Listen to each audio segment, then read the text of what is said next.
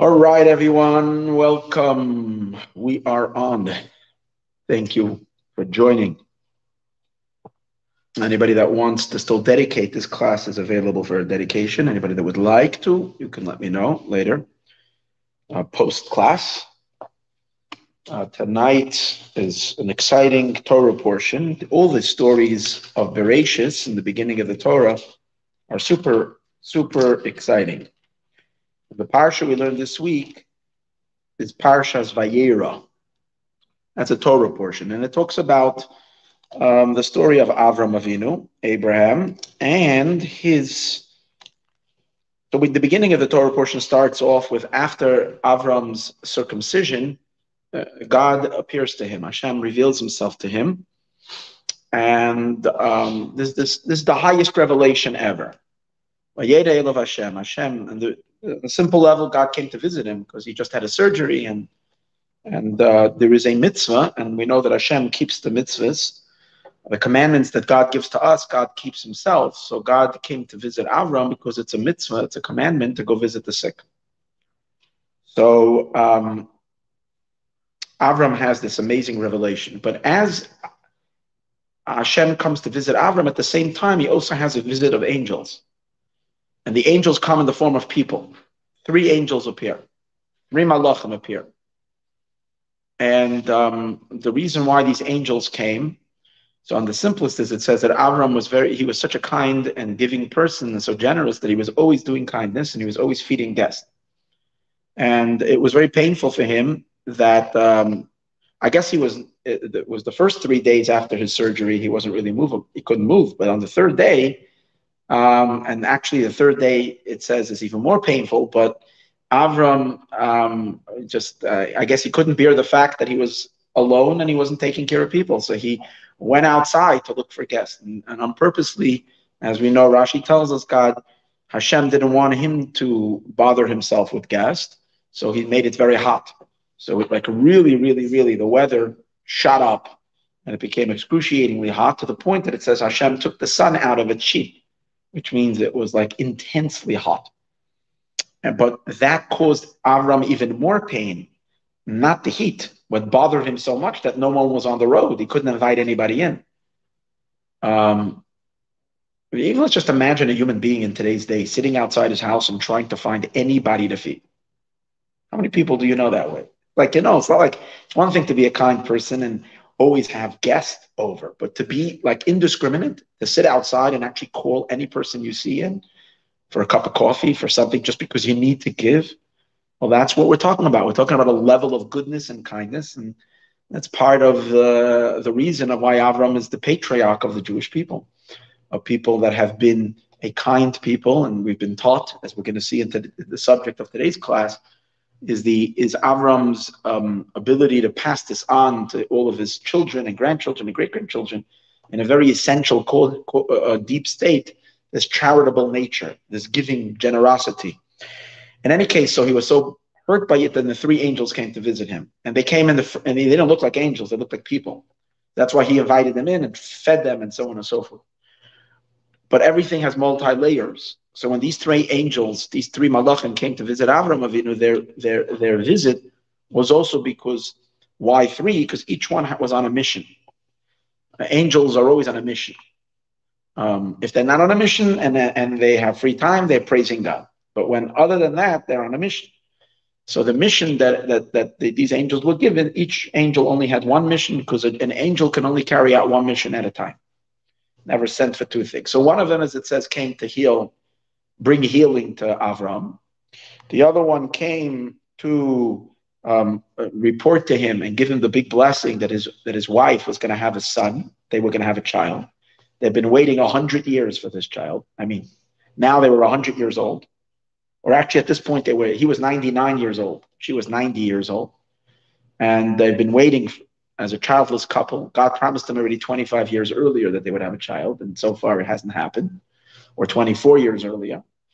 And they were at such age. And so one angel came to give them the good news. And the 3rd angel came for the next mission. And that was to turn over, to punish the towns, the 5 cities. There were 5 cities not far not too far. You see, God creates balance in this world. And when you have a super kind person, you also have a lot of wicked people. It's always balance. So Avram was super kind, and not too far off, there was five cities who were infamous for their wickedness. And particularly in that which Avram was righteous, in the very same element that he was so righteous, they were wicked. Because his righteousness was the righteousness of kindness, of giving, of charity, and taking care of everybody. Feeding anybody that needs, even someone who's not hungry, Avram, kind of made sure that they were hungry, that he can give them something. But the other fellows, they were so cruel that even a starving person, not only didn't they give anybody anything, but if anybody in the town was caught giving food to the homeless, to the needy, they were punished by death. That's how cruel these cities were. So this angel, and this is known as the cities of Sodom and Amorah, and Hashem, besides many other atrocities. So one of the angels came to destroy those cities. Okay. So the part of the Chumash that we are going to focus on today is on the pasuk, on the verse that describes how Hashem breaks the news to Avram that he's going to destroy those cities. So as soon as the angels complete their visit, they give over the message that Sarah is going to have, Avram's wife is going to bear a child in a year from now. Amazing news. As soon as that was over, and the angels leave, and one of them goes back up to heaven, and two of them go on to destroy Sodom. The reason we needed two, one angel can do it. Angels are super cool. They can do a lot of things. So one angel was the one who tasked with destroying Sodom. But the second angel was there in order to save Avram's nephew.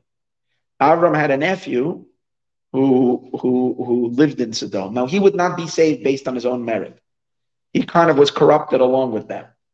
The reason he was saved was because of his great granddaughter that was going to come from him many generations later. And she was the grandmother of King David, of David HaMelech, who in turn is the great-grandfather of Mashiach, which is the ultimate salvation of all of humanity, the ultimate completer, and brings all of the world to its ultimate perfection. The Mashiach that we're waiting for. And all of this is all come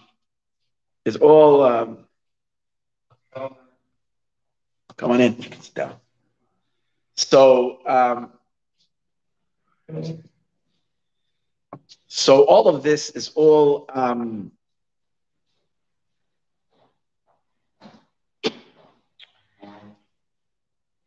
so that's why Lot, Avram's nephew, was saved, because he was going to. Avram's nephew was saved because he was an ancestor of Mashiach. He was an ancestor of King David. He was ancestor. So there was some good. See, when God brings any kind of punishment or any kind of retribution or any kind of thing, the information that he's got is infinite. So he doesn't just judge things by the superficial evidence. He's looking at things to its very end. What's going to come out of something? What's going to come out. So in that reason, Lot deserved, or at that merit, Lot was saved. So again, two angels are now continuing on to their journey to those 5 cities to destroy the 5 cities. Now, in the midst of all of this, and if things would go as planned, the angels would go and would destroy the cities, and fine. Problem is that Avram would not know about it. Abraham would never have been told that this happened, and the destruction. He would have woken up one day and heard the news that wicked cities were destroyed. And suddenly God says, I can't do that. And we encounter a pasuk, a verse, where it's a very unique verse, because in this verse, God is talking to himself. It's not the only time in the Torah where suddenly we enter into God's mind, and we see a discussion that God is talking with himself.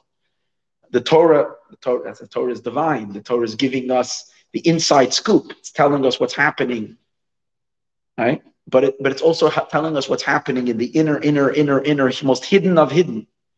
So the Torah says like this. This is in Perek Yud Ches, chapter 18, Pasuk Yud Zayin, verse number 17. V'Hashem Omar, and God says, Hamachasa anima Avram, am I going to conceal from Avram Asher ani oiseh, that which I do? Am I going to keep this a secret? It's a question. Will I do that? Avram is going to be into this massive great nation.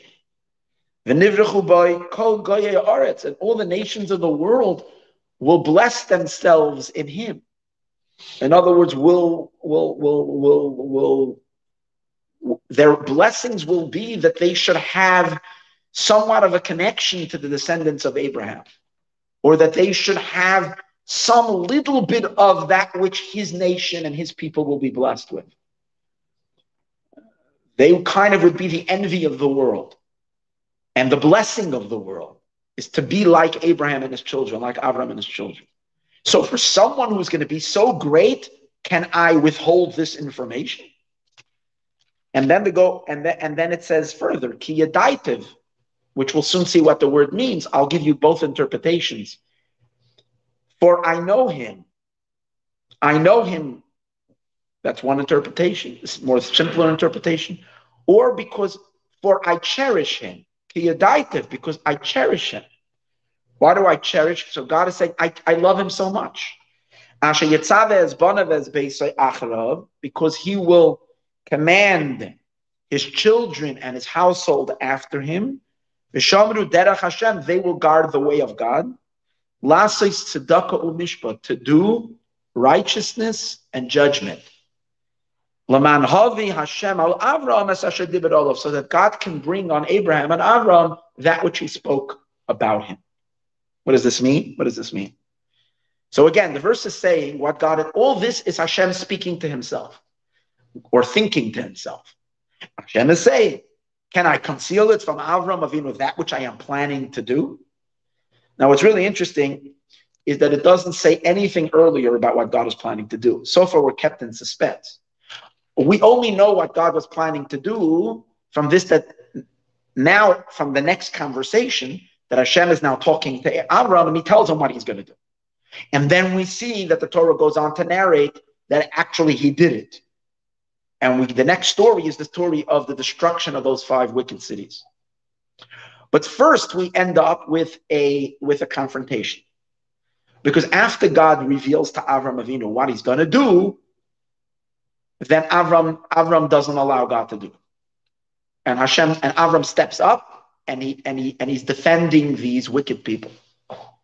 Because his kindness was so great that he couldn't even fathom suffering and punishment to come upon the most wicked of the wicked, even those that are most antithetical to him. You know, we have so many people today who champion kindness and goodness and so much, you know, ideas of you know, sensitivities to this and this, but only to people who think like that. If anybody dare opposes their way of thinking, they want to, you know, there's absolutely no tolerance. There's so much tolerance for everybody besides those who don't agree with me. And here you have Avram, whose every fiber of his being is kindness and goodness. And the people that are the most antithetical to him are cruel people. Yet even to them, his kindness extends. And what does he do? He stands up and he argues. Now, when you see when Avram, we're not going to go into that today, but when you see when Avram puts up a fight to defend these people, he really puts up a fight. He speaks a little disrespectful to God. He really why? Because he's going in for the kill. He really doesn't hold anything back. Now, for who? For wicked people. That's the extent which means he's willing to risk his own relationship with God. He's really, you know, sometimes, you know, someone needs a favor from you to speak on their behalf for someone, and you're uncomfortable doing it because you know you have good connections with this person, and if you're going to ask them for this favor, you might ruin your own benefit that you're getting, so you can't do it. And even if you do it, then you're so uncomfortable. So Avram is willing to risk his good favor with God by fighting what Hashem wants to do and fighting strongly for them, and he does it. But in the end, his argument doesn't win. God goes along with it. In other words, Avram suggests if there are righteous people, maybe you can forgive. And in the end, they search and they search. They can't even find 10 righteous people in that whole 5 cities. So once that's the case, then even Avram, had to throw up his hands and couldn't defend them anymore. Okay, that's the story. But the verses that we're focusing on today is the strange way that God introduces this whole idea. He says, can I cover this up? Can I hide this from him? And why can't I hide it from him? Because why? Because he's going to be a great nation and everybody will bless themselves with him. And I love him because he's going to command his children after him to go in the ways of Hashem, to do kindness, so that God will bring on Abraham all the blessings that he spoke to him. And that's why he says, I can't hold back this information. So what's the problem? So we have to really understand. First of all, what we need to understand is, and what we're really going to talk about today is it's a little interesting to say these words. Will I hide? Will I conceal? Better say, what's that idea? Will I hide? Will I conceal? He should just say, let me tell him. What does it mean, will I hide? First of all, why is it called hiding? Why is it hiding from Avram? If you don't tell me what you're going to have tomorrow for lunch, are you hiding from me what you're having tomorrow? Are you obligated to tell me everything that's happening? So if you don't tell me that tomorrow, that you're going to Pasadena tomorrow, and therefore are you hiding this from me? I'm not hiding it. This is what you're doing. So since when does Avram have to approve every single thing that God does? That God has to say, if I don't tell him, I'm hiding from him. It's a little strange, the words, am I hiding from him? Am I concealing? The other thing, what is the connection with the next verse? Why can't I hide from him? Because I love him for what he's going to tell his children that they're going to do. They're going to follow the path of God to do righteousness and kindness. Why is that the compelling reason for him not to be able to hide, or that he has to reveal to him everything? So Rashi, the simple meaning of it, Rashi is the chief commentator on the Chumash. So Rashi says, first he brings 2 interpretations of the word. Rashi says, why can't God hide from him? So Rashi gives simply 2 reasons why God says, I cannot hide this information from him.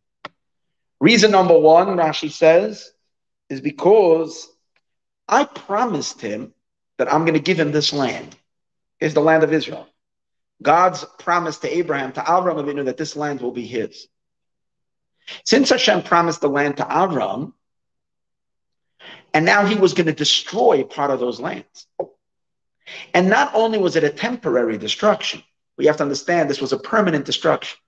If you go to Israel and you go to the Dead Sea, the reason everything is so dead and it's full of sulfur and it's full of nothing really grows over there is because the destruction was so strong and so powerful that it destroyed it for generations. So God is basically saying, I am now going to destroy his real estate. I'm going to do an act of destruction in his property. So I should discuss it with him because I gave it to him. Why is it Avram's business? Because it's Avram's land. I'm come tomorrow in with a bulldozer and I'm knocking down an entire neighborhood of land that belongs to him because God promised it to Avram. That's what Rashi says, this first interpretation. Rashbam, who is another commentator, before I go to the second interpretation of Rashi, Rashbam, who was another interpretator, great, who was actually a grandson of Rashi, takes it one step further and explains what's the connection of this statement to the next verse, where he says, Avram will command his children to follow in the way of God so that God can bring upon him all the blessings that he spoke about him. What's the connection? Very simple, he says. Because even though God promised Avram that he will give him the land, he didn't give it to Avram, he gave it to his descendants. Now, if his descendants if Avram's descendants won't be worthy, let's say Avram is a tzaddik, Abraham is a big tzaddik, he's a righteous person, he's a very great man. But what happens if his children are not good people? God forbid. And then God forbid, decides that they're not worthy. So then he won't give the land to the Jewish people, to Avram's descendants. Then it's not sure.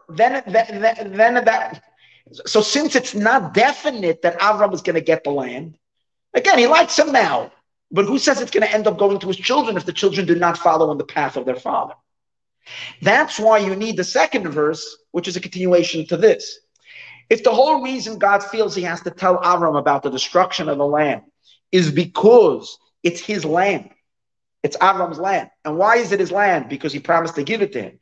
So what's the assurance that it's really going to go to him? That it's going to go to, because God says, I know Avram, he's going to educate his children correctly. And he's going to educate, and therefore they will follow in his path. And if that's the case, they will be worthy to receive the land. And then God will be able to bring on Avram what he promised to him, which means on Abraham's descendants, what he had promised to Avram back then. That means it's definitely going to happen, that the land of Israel is going to belong to Avram.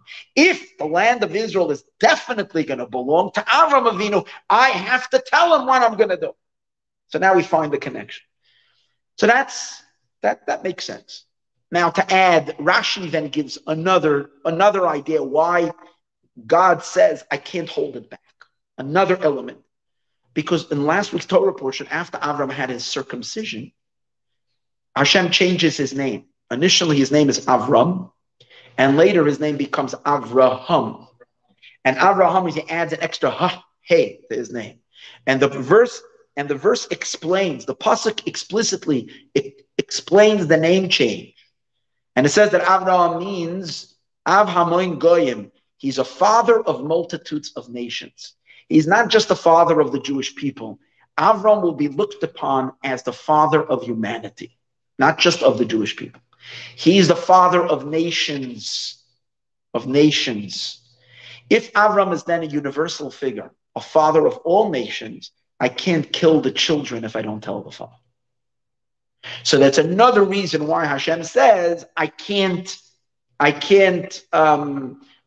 withhold it. But then, maybe I could kill the children without telling the father. So that's why Rashi adds, and I love him. If you love a person, you wouldn't harm his children. Even if you have to do an operation, you wouldn't do it without telling the father. Because I love him. Okay. That's the simple meaning over here. But I want to get a little more mystical. But before we do that, I'll share with you one more interesting take on this idea, especially that makes it a little more not enjoyable. It would make a little more sense, these words, which Hashem is saying, am I hiding? Am I concealing? As I asked earlier, what's the idea of, why would this be considered hiding something? He should rather say, let me tell Avram what I'm going to do. That's it. Let me tell Avram, since he's my good friend, let me tell him what I'm going to do. Hiding from him means it almost seems like you're doing something behind his back. That's what hiding is. So the Or HaChaim was a much, much later commentator on Chumash, a great Sephardic Mekubal living about 300 years ago. So the Or HaChaim, Reb Chaim ben Attar, gives his explanation. And he says the reason why this is called hiding is because Avram's suspicion was already provoked. When is something called hiding? When are you hiding something from me? When I'm expecting to have that information, or I'm curious about something you don't want to tell me. So he says Avram must have been curious. Why must have been curious? Because once Avram found out that the people who looked like people weren't people, they were angels, and Avram kind of realized what two of them were for, but the third one he didn't know what was a mystery. Because one of them came to heal him. That we got. And the angel Raphael, he's the angel of healing. The other angel came to bring the good news, to give the blessing, to deliver the blessing that Sarah is going to have a child, that his wife, that they're going to have children. They're going to have a child. Yitzchak is going to be born. But the third one, so far, the third one was coming to turn over Sodom, to destroy Sodom. Avram had no idea why is he in their company. He could have had only two. So his suspicion was already provoked. So if I don't tell him, I'm hiding. See? Plus, he sees the angels. He noticed that one flew back up to heaven. The other two are getting onto their motorcycles and they're going down the road. So he's wondering, what are they doing? Where are they going? In other words, the fact that they set off and they're not going back, where do angels belong? In heaven. So as soon as they're done, they go out of his tent, they flap their wings, up they go. But they didn't do that. They continued going. So again, he's like, if you're Avram and you know angels left your house, and they usually know they don't hang out here on earth. So what are they doing here? So again, his suspicion was provoked. That's why the Orach Chaim says God is now saying, right now, God is saying, well, I see that he's curious. Will I keep hiding this from them? That's why it makes sense, the word hiding, because there is already a curiosity and a suspicion about something going on that he doesn't know. That's why if he doesn't tell him, he's hiding. Okay?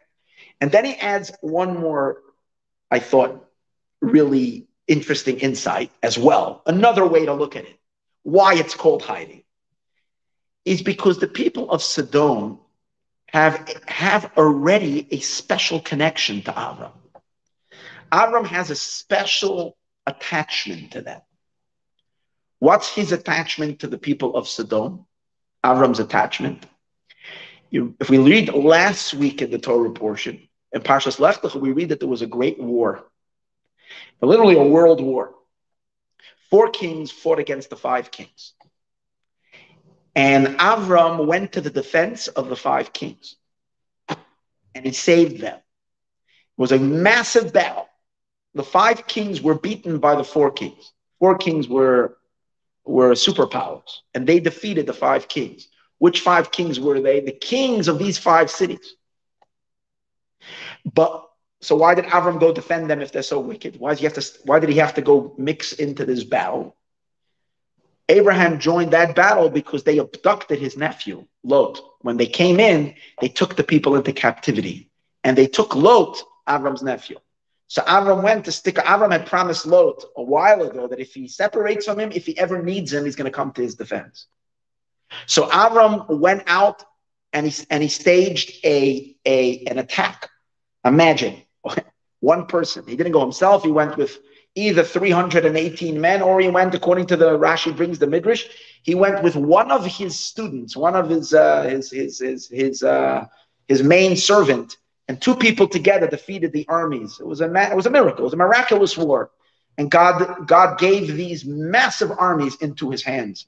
He won the war and he liberated and he brought back all the spoils. Who were these? These are the people of the 5 towns that he saved. But he saved them, or the 5 cities, he saved them a couple of years earlier. Now, when he saved them, so Avram had already risked his life. In other words, let me put it this way. Avram had invested himself in these 5 towns. If he invested himself in these 5 towns, and now God is going to do something to harm the people of these 5 towns, that's a direct assault on Avram Avinu. That's why it's considered, if he doesn't tell him, that he's hiding something. It's not just God's business. It is Avram's business. Why is it Avram's business? Because these are the people that Avram saved. And if God right now is going to destroy those very people that he saved 20 years ago, it's like, it's a direct insult to the one who defended them and saved them. He risked his life to save them. And now God destroys them. That's why God says, I can't hide it. Okay, this is all on the simple level. But let's analyze all of this on a far more mystical, deep level. And let's first for one moment analyze the next verse. The next verse, it says, Hashem says, I love him. Why do I love him? I cherish him. I cherish him because he's gonna command his children, he's gonna instruct his children to follow in the ways of God. And these are the words. V'shamru derech Hashem. They will follow, they will guard the way of God. Lasis tzedakah u'mishpat. to do charity. Tzedakah means charity, and mishpat and judgment. Okay. So the question over here that is a small little, it's not a major question, it just needs a little understanding. What does it mean when it says to guard the ways of God? When you say guarding the ways of Hashem means to follow in God's ways.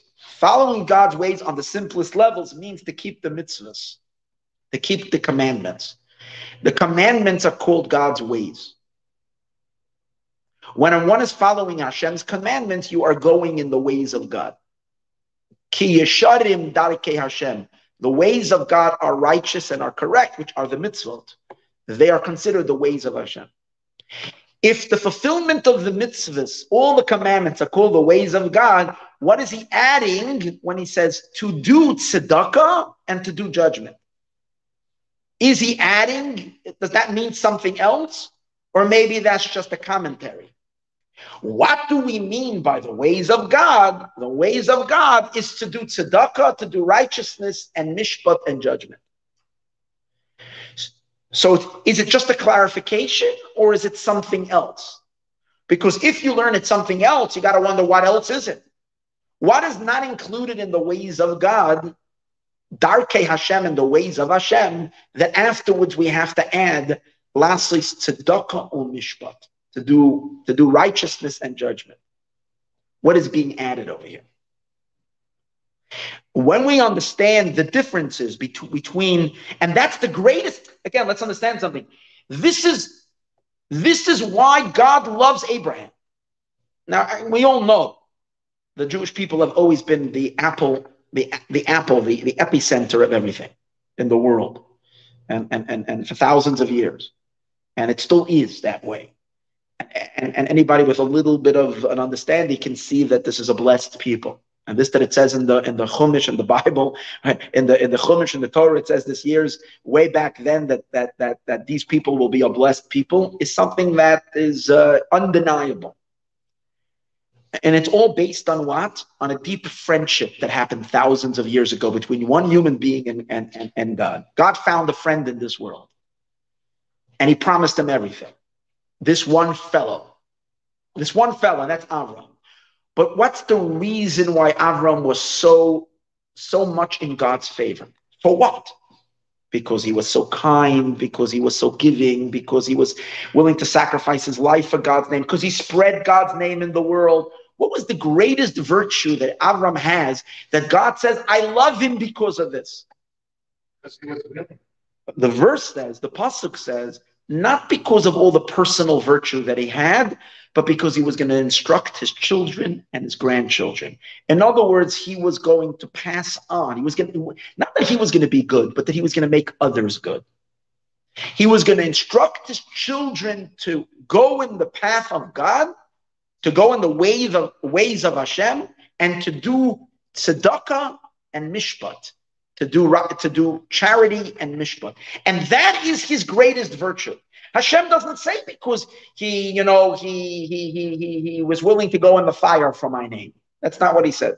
It's because he teaches and instructs his children, which, by the way, teaches us how important it is to parent well, and how much God expects that and wants us to educate and to teach, and how education of our own children, but education of all the people around us. How important it is for each and every one of us to educate others with all the good that we learn, and not keep things selfishly for ourselves. As we see that's the great virtue that Avram has, is that he taught others, taught his children, and so on and so forth. But what are things? Two things: to go on the path of God and to do tzedakah and mishpat. So let's understand this on a deeper level. And once we get this, then we'll understand what does it mean, hamachasani can I cover? Something very, very, very profound. So first of all, we said earlier that mitzvahs are called the ways of God, the ways of Hashem. Why are they called the ways of God? So let's turn the word ways a little bit and say, a way to travel, the way, darkei means a road. A road is also called a derech. You know, when you make a way, you make a road from one place to another place, it's called be'ezed derech. In which way do you go in Hebrew? In which day? In which way do you go to this and this town or this and this place? Or so derech, what? Or shvil. Or a shvil is a small path. Shvil is a small path, but a derech is a road. So Darkei Hashem really means the road of God. What does it mean, a road of God? The road of God means the road that God travels. So what does it mean? God is not a physical being that needs to travel on a road. What does it mean, a road that God travels? And why are mitzvot, the commandments, called the road that Hashem travels? And the answer is, what's the idea of a road? The idea of a road is you can connect 2 points. Without a road, then everything is isolated. From the early time of history, mankind was road builders. And the more talent and the more ability we were able to build roads, the more connectivity and the more communal the world became. And today's days, we have roads in the air as well, and many different, we have more, besides our physical roads, we have roads of technology, which enable us to connect to the entire world, to the farthest of places instantly. The roads have been built across the world today more than any other time, and that's the interconnectivity, and that's why the world is a tiny world these days. But it used to be vast distances, and the distances caused massive separation. But the network of roads, any successful economy and any successful government was a government that was able to build a good road system. When you had a road system, then you can communicate, and then there can be business, and then there can be, everything works with a road. Now, in the olden days when there were kings, let's say, who ruled countries, you have the capital, and the capital, you know, whoever lives in the capital lives next to the king. And then that's like the main city. And then you have, you know, towns and villages, and maybe one or two or three other major cities in the country, in this country.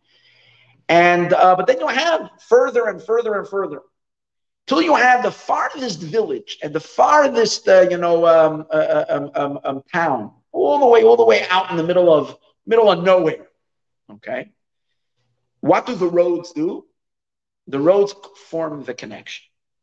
Any person from anywhere across the country is able to travel to the capital. How? By the road, via the road. The king himself, if you can say, is also able to reach across the country. Now, when we say far, we don't only mean far in mileage, in distance, how many kilometers or how many miles. We also mean, in terms of distant, also means in quality. See, the people who used to live, I'm going back to the way things were when there was a monarchy. And even today, in many ways, people who would live in the cities were generally people that had more of an education and so on and so forth. And they would be working in various different forms of higher forms of either the government or higher forms of things. They lived in the cities. And they primarily, and those most we would say aristocratic, lived in the capital next to the king. The farther you went out to the towns and the villages, the people were uneducated, until you had like the peasants, the simple people, good people, but they lived all across the country, far, far away. Setting up and building a road system, a network of roads, enables the king or the king's desire or want or whatever it is to reach his entire population. All the towns and all the villages, and even the most forsaken. You know, there's certain roads. First of all, you have an interstate. So you have this major road that's an interstate. It goes across it's a major road. Four-lane highway, okay? At least when it passes more populated areas. Four-lane, I want to think four-lane highway. 8-lane highway, or 10-lane highway, like sometimes you have in big cities. And then it's at least a 4-lane highway, interstate, that goes miles and miles, thousands of miles. The 10 freeway over here goes across the United States. Okay? Then you have But from there, you have smaller roads. Then you have state roads. They're just 2-lane highways. And then some places where there's a small little settlement. We don't see it over here. You live in Los Angeles, you don't get to see this. But you go out a little bit. I was in the summer, I visited Montana and Idaho. You drive off a little bit, and suddenly, you see a sign that there is but it's a dirt road. It's not even a pavement. The United States pretty good. If you go other countries, it's full of dirt roads. So there are places that are more, and even in dirt roads, there are roads that are kind of gravel, and then there are roads that are just full of potholes and mud and so forth. But still, because there's a road, technically, you can get anywhere because of the roads. So the concept of the road is to make a connection between the capital, which is the center of things, to the farthest of places.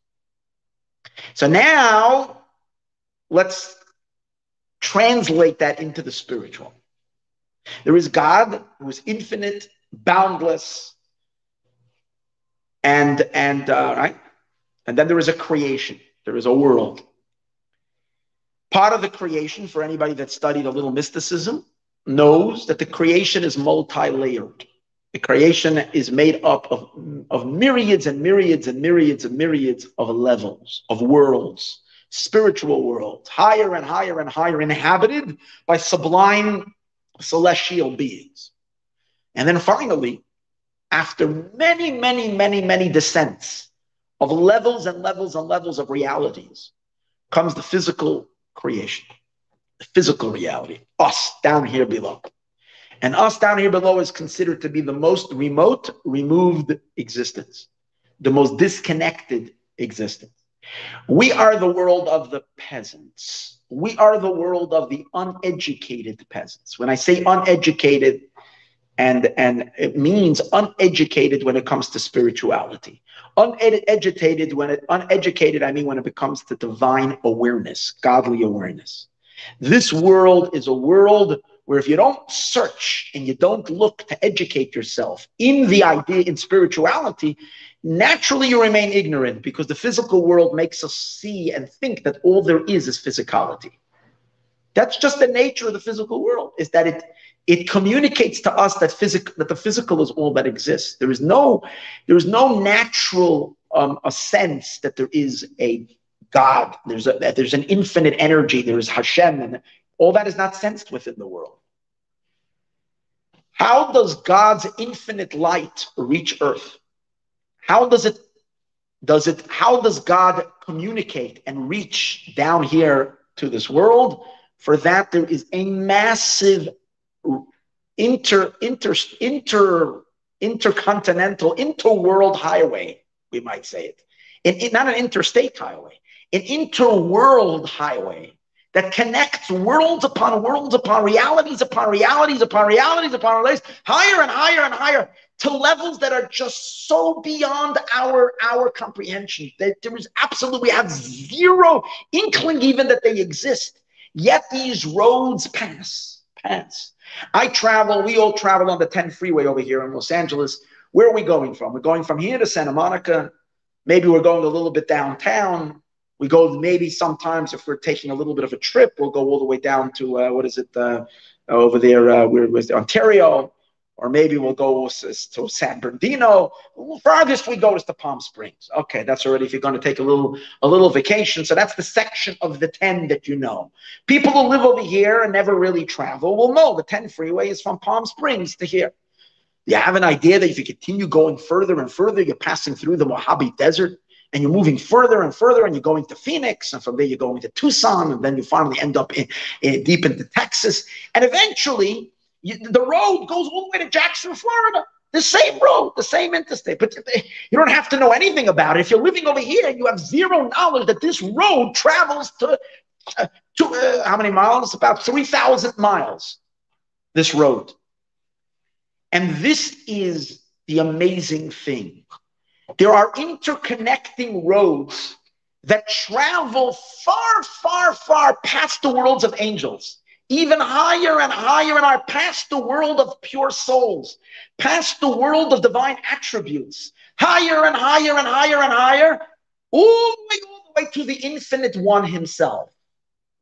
And the infinite energy, the infinite light of God descends through those roads, down, down, down, down, down, down. Where to? Into our physical bodies and into this physical world, albeit we have no clue that that's happening. Yet we don't have a clue. Where is that written? No, because we record these classes online, we leave questions for the end. Oh, okay. So the transmission of light and of divine presence comes down to the world and manifests within the world as a result of what? Only because of those roads. Now, where is that light? We don't see that light. That light and that revelation and that energy is here. Why is it here? Because of the road. And what do I mean by the road? That's what a mitzvah is. What's a commandment? What's a commandment? A commandment is an act that God instructed us to do. But the Zohar refers to the mitzvahs. Every mitzvah, the classic book of Jewish mysticism, refers to mitzvot as orchen de malka, the ways of the king. 613 ways of the king. Roads that connect the infinite light that infinitely transcends all worlds and connect it not to the spiritual worlds, connect it all the way down to our physical reality.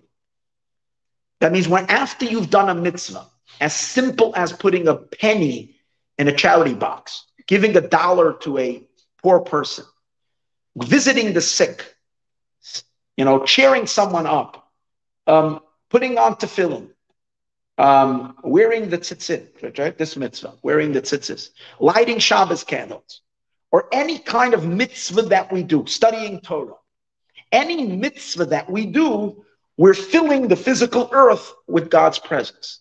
God is descending at that moment from an infinite distance down here. Now, it used to be that infinite distances are what? We can imagine you couldn't bridge that, obviously. And road travel took very long. But today we're seeing the ability that instantly you can do something here right now and send it across the world to Australia, the push of a button. Literally, the second you hit email over here and send, it's sent across the entire globe. Not even, there's no time even. It's like it's instant when it's from here to there. Now, as fast as any speed, even the speed of light, or God himself moves faster than that because he transcends all time. If that's the case, the second the mitzvah is done, God has traveled the infinite distance on the road. What's the road? The road is the mitzvah. Without the mitzvot, there is no communication, there is no pathway for the divine to come into this world. Every mitzvah that is done channels the infinite, boundless divinity and God himself into this world. And that's the reason why mitzvahs are called Derech Hashem. Because just like in the example I said, in order for the king to connect to everywhere in his land, especially the distant, remote place, anywhere needs roads. But the idea of roads and a good road system means that there's nowhere, again, a good government creates the accessibility to every single place. See, here's the thing. God gave us, opened up channels, especially when he gave us the Torah. That's the time when God opened up, he built a road. Those roads that he built he constructed a as we said, inter-world road system, that there isn't a place in the entire cosmos. And when we say cosmos, I mean the physical universe that the scientists can detect or speak of or see of, but also the spiritual worlds that the Kabbalists can speak of, or even everywhere. Every speck of the universe can be filled with God's light, which means God can enter and descend everywhere. And this is a boundless distance, an infinite distance is covered through on these roads which Hashem travels when we do a mitzvah. Now, even though we don't see then the infinite light lighting up the world every time you did a mitzvah, if you are really introducing the infinite light, how come we don't see it? The answer is kept under a very thin cover that we can't see it, just to block it from our eyes until Mashiach comes. Once Mashiach comes, the cover will be blown. And then we will be able to see all the goodness and kindness and all the infinite light that we brought into this world as a result of all the goodness we have done from the dawn of history until today. So really the Mashiach world that we're talking about, which is a world where God is to be revealed down here, where Hashem is manifest and revealed down here on earth, that Mashiach world is not a magical world that is brought on later. It's not some kind of redeemer who's coming to salvage the world or save the world from darkness. That's not the Jewish view of it at all. Mashiach is the sum total of all of our efforts. Every bit of us, every single one of us is a contributor to Mashiach. We contribute. Mashiach is only the person who actualizes it. But what is he actualizing? He's actualizing all the work of all the mitzvot that we have done, all the commandments, every tefillin that was done, every Shabbos candle that was done, every act of charity that was given, every verse of Torah, every class that you've gone to and studied Torah. All that is right now, as we're sitting over here. You're channeling infinite light into your brain. Because what I am saying is not my words, it's the words of the Torah. And this is contained, even though I have no clue, and I'm not even feeling it. I'm teaching this and I'm not feeling it. But through my words is channeling infinite light, because it's not me. I'm saying what it says over here. And this is the light. And where is it going into? It's going into a human physical brain. A physical brain is beholding the divine. Not only is beholding the divine, it's becoming filled with divine. It's being a finite space is filled with infinite energy. How can a finite space facilitate infinite energy? That's the magic of God. And but he gave us the manner in which to do it. And how do we do it? We do it through the mitzvah. Every mitzvah that we do, it's not even our business how it happens. We don't even have to know exactly why, what, where, and when. Just like most people today have no idea how your cell phone works. And just because you don't know how it works doesn't mean you can't use your cell phone. You use your cell phone even though you have no clue, because you're not a computer or whatever scientist. So you don't know how these things. If you worked in Silicon Valley and you know, then you know the science behind it. But every little child uses technology. You have no idea. Just know you push this button. This is what happens. I can send out a message to 3,000 people in one shot of a button through the whatever. Through I have a couple of WhatsApp groups. So there you go. Or we have a million email. You have a 5,000 emails. One button, and there you go. Bang. You sent it out to who knows how what. Do you know how it works? I don't know how it works. Doesn't make a difference. So we don't have to know where, what, and when the mitzvah draws down the infinite light.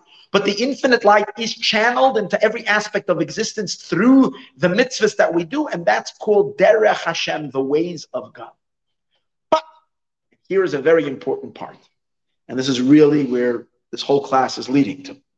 Because everything I said till now is something that we've really heard many times. But what's the chiddush over here? What's the novelty? The novelty that is that in a road, in order for a road to be considered a real road, it has to be multi-directional, which means you have to be able to use the road also the other way. If you can only use a road only one way, that means that you can come from the capital to the village, but you can't return from the village back to the capital, then that's a very faulty road. A road has to be able to move in two directions. You can either come from the inner point to the most outer point, and then you can move from the outer point back to the most inner point. But there has to be in two directions. So when we say that through the mitzvahs that we are doing, we're drawing the infinite light down, down, down, down, all the way into the physical. And then when the days of Mashiach, this physical earth will be illuminated with the infinite light of God. It also has to mean that we can lift the physical up also into the infinite. And what's the difference between drawing the infinite into the physical or lifting the physical into the infinite? Here's the difference. If the king wants to send something, a message to the simple people who live very, very far away and they're uneducated, so he can send them a message. Let's say he wants to, educate them and teach them a certain. I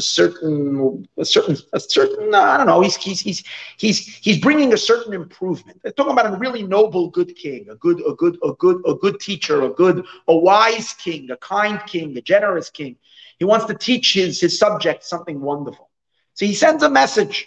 He sends a teacher.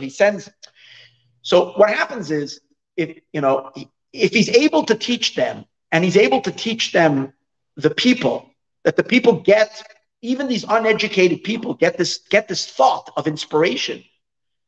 So these people might remain as uneducated as they were. They might remain as unrefined as they were before, but now they have something special that they got from the king, something beautiful. Let's take a silly thing. He teaches them a song, but it's a real happy song. And as a result of that, they go about their day singing this new song, and they're very happy because it's the king's song, and it's a very, very, very beautiful song, and it really lifts their spirits and it energizes them, and it's a beautiful thing. But who are they? They're peasants singing a beautiful song.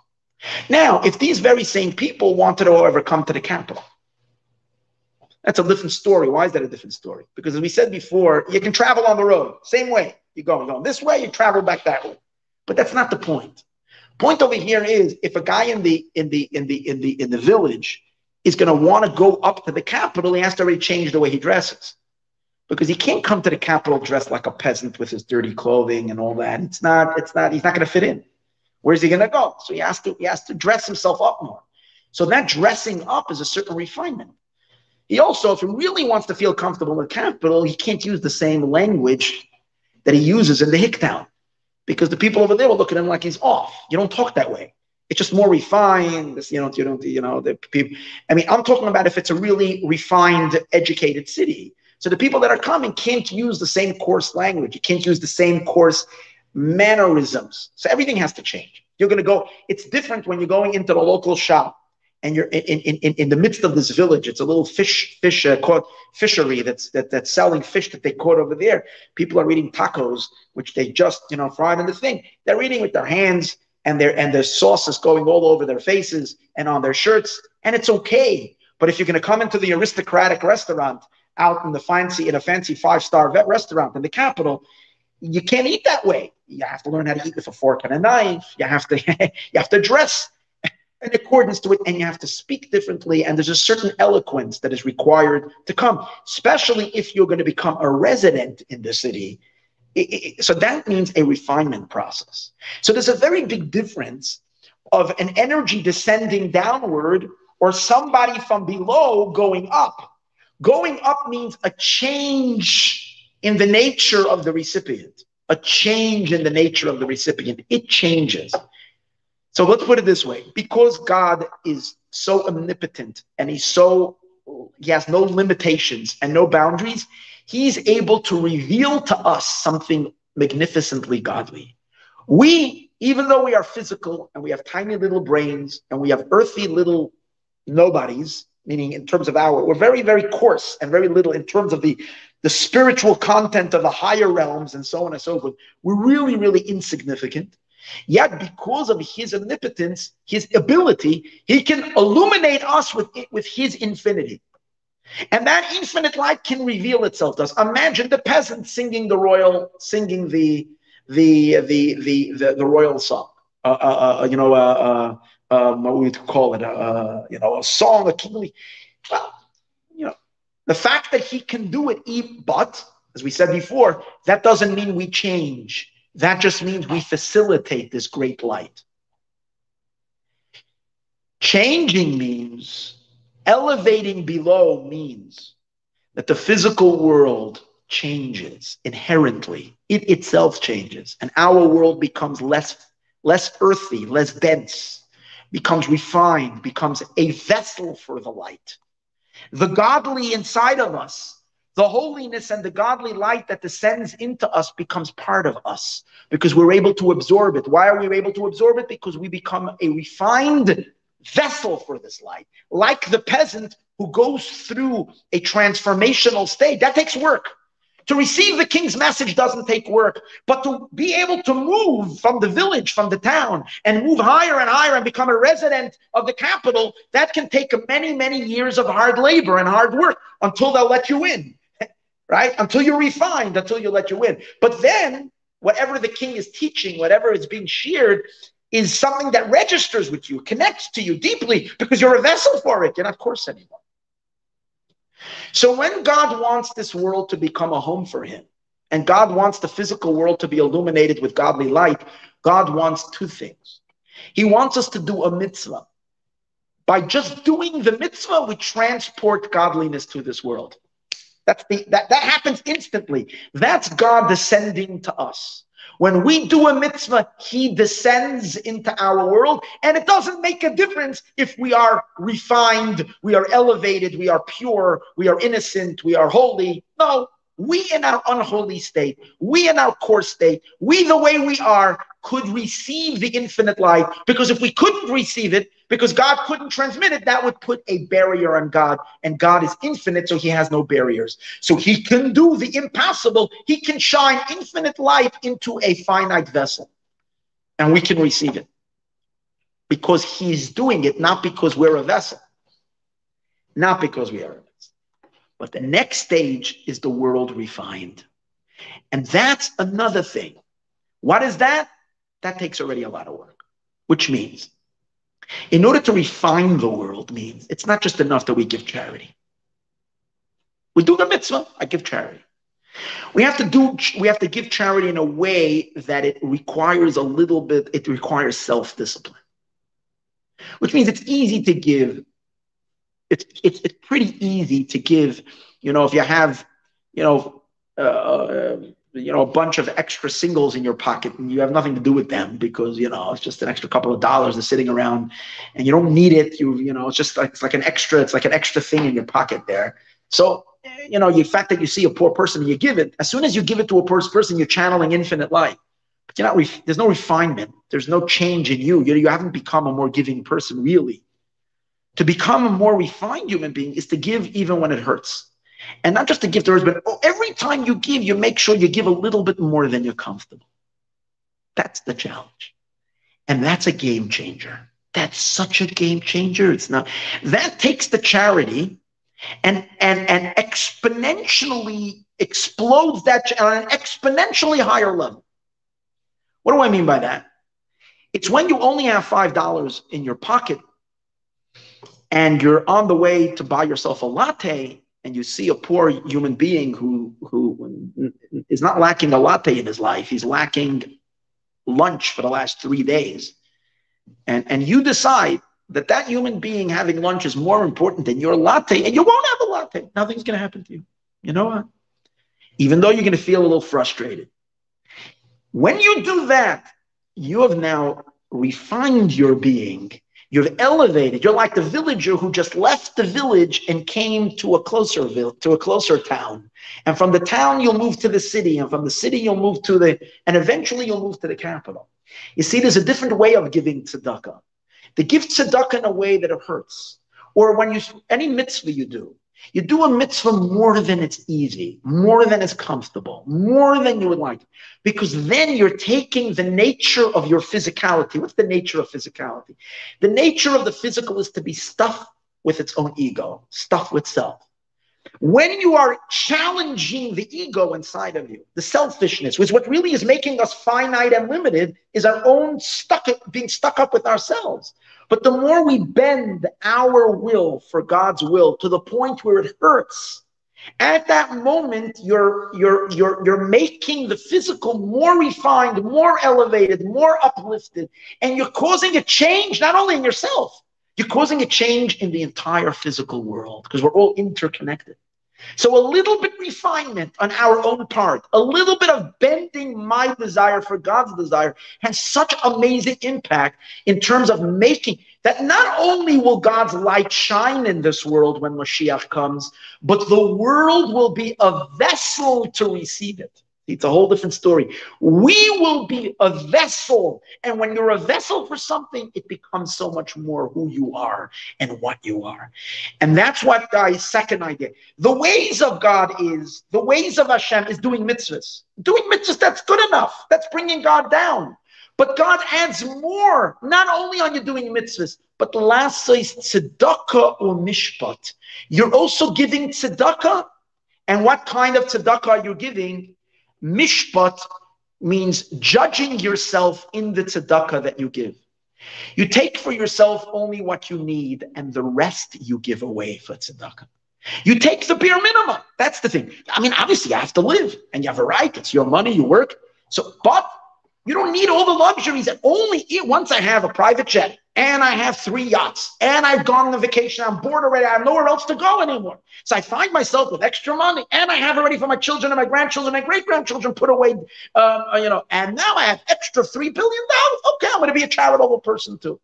That's wonderful, that's good, but there's no refinement there. It's when it hurts. It's when you're in a rush because you really have to go somewhere and someone needs a ride, and you know what? You stop and someone needs to go to the hospital and you give them a ride at the cost of your own good. That's a refinement. That's not only God coming down, but you going up. You going up. Now, this is a very, and now we get to the point where God says, can I cover from Avram? You see? As long as as a result of the good deeds that we do, it allows God's infinite light to descend down into the world, but it doesn't touch God's essence. It's his light. It's his expression that manifests in this world. But as a result of our refinement, the physical world becoming refined and elevated, that touches God at his very quintessence. In other words, that is the deepest inner core pleasure that God has. Because when he created a world, he wanted this world to be a vessel for him. Even though he created this world dark and distant and removed, he wanted our world to work its way through thousands of years of purification until the world will become a vessel for him. And that gives him, his very self, a real thrill, a real pleasure. And that's the meaning. Hamachasa ani ma'avram. Can I conceal? What does conceal mean? Can I keep my essence? The real concealment is God's essence. That's concealed. That's not even expressed in his infinite light.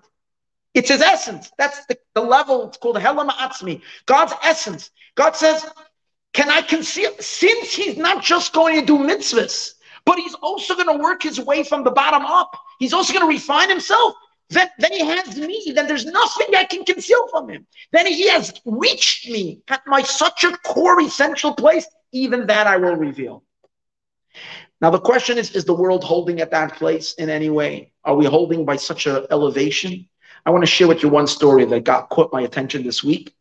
And I think this is an indication that the world has reached this level, a level of an amazing, amazing purification and elevation. That even though when we look at the world and since we look at things superficially, we see a lot of darkness, we see a lot of chaos, we see a lot of cuckoo-ness, we see a lot of not such nice things. But that's because we're looking superficially. When at certain moments there's a crack, and we can look at this world and see how godly this world has become, how refined this world has become. So here's this magnificent story. In Lima, Peru, there is a new playground that just opened up, and children are playing there. Beautiful. Well, Lima, Peru, there's playgrounds everywhere. There's a very unique playground. The entire playground, swings and sliding ponds and monkey bars, the entire made out of a lot of steel, metal pipes and poles. Beautiful. All colors, red and yellow and green. And the kids are playing. It's beautiful. You can watch the video. All the steel that this was made out of, all the iron that was used in this thing, comes from guns, rifles that was confiscated from illegal gangs and whatever drug cartels. They took 5,000 rifles. They melted the guns of the 5,000 rifles and they created a children's playground. That's the entire story of humanity in one little event. When God created the world a few thousand years ago, war was normal. War was part of the condition of this world being a dark, selfish place. Obviously, a selfish place is going to produce competition and conflict is going to lead to muscle rivalry, which is going to lead to bloodshed and war and so on and so forth, all the way to death. And for thousands of years, this world was plagued by horrors of killing and so on and so forth. What were guns used throughout all of history? Now there's a verse in Isaiah. Isaiah says that in the Messianic era, you hear this? Isaiah says, or Yeshaya says, in the Messianic era, people will take their weapons. You will crush your weapons and you will turn them into plowshares. You'll take your weapons and you'll turn them into plowing. A plow is mostly made out of steel. So you take the weapons, the swords, and you turn them into plows. That's Messianic. So imagine if in Lima, Peru, let's say it's a neighborhood that is not the best in Lima, Peru itself. And there is shootings there. And there is dark stuff that are going on. Let's say there is a preacher who's standing in church. And he stands there with Isaiah. And he preaches to the people.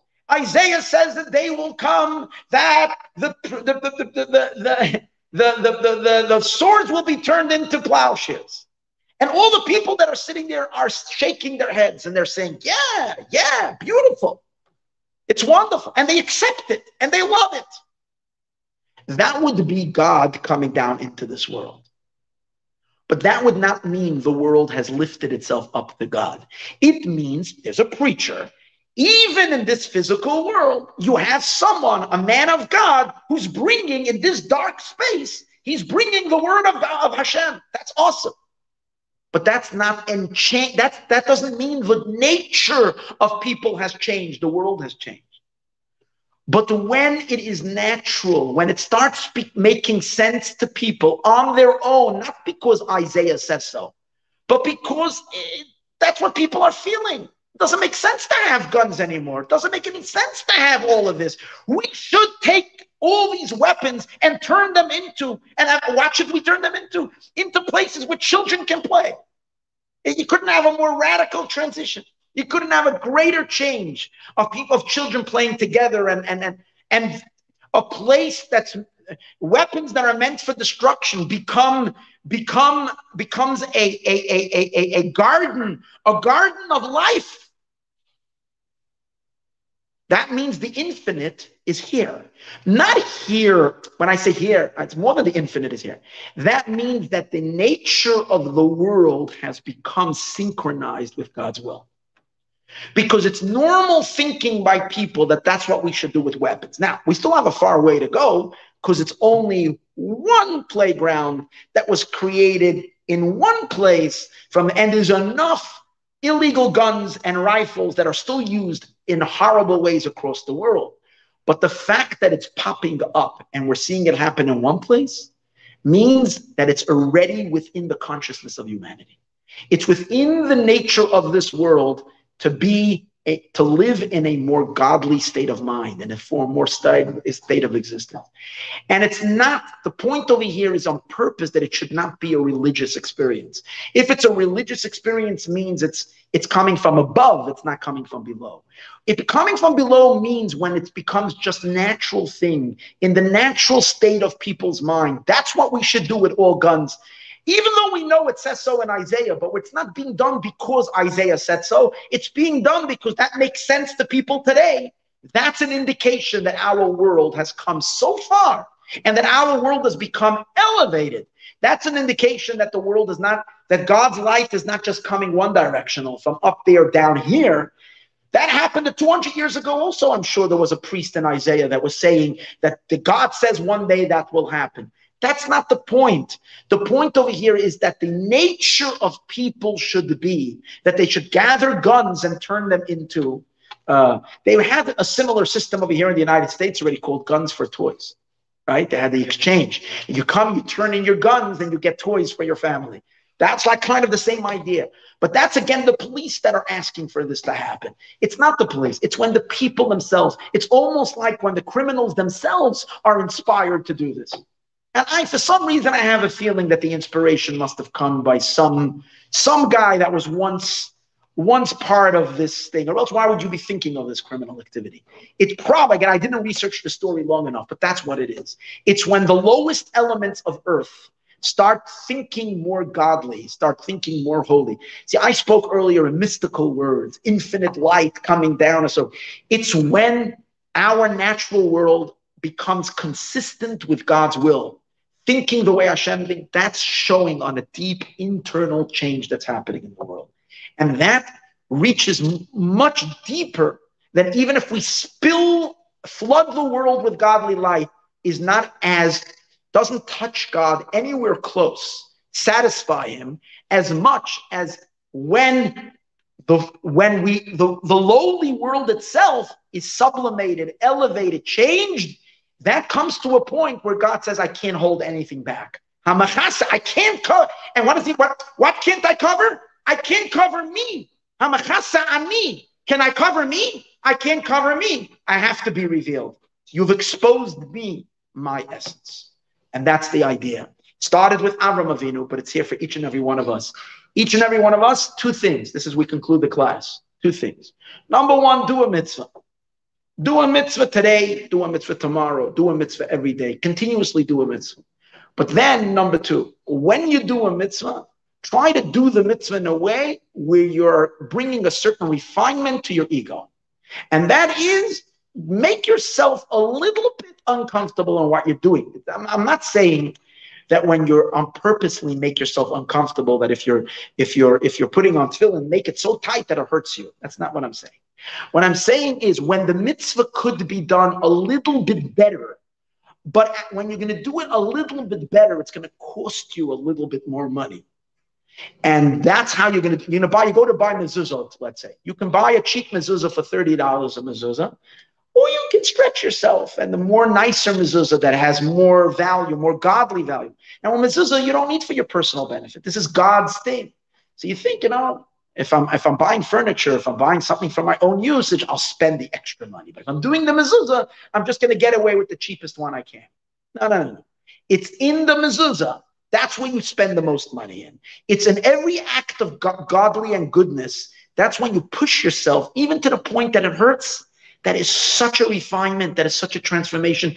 That these mitzvot that we do here cause playgrounds like this to be created in Peru. That's the idea.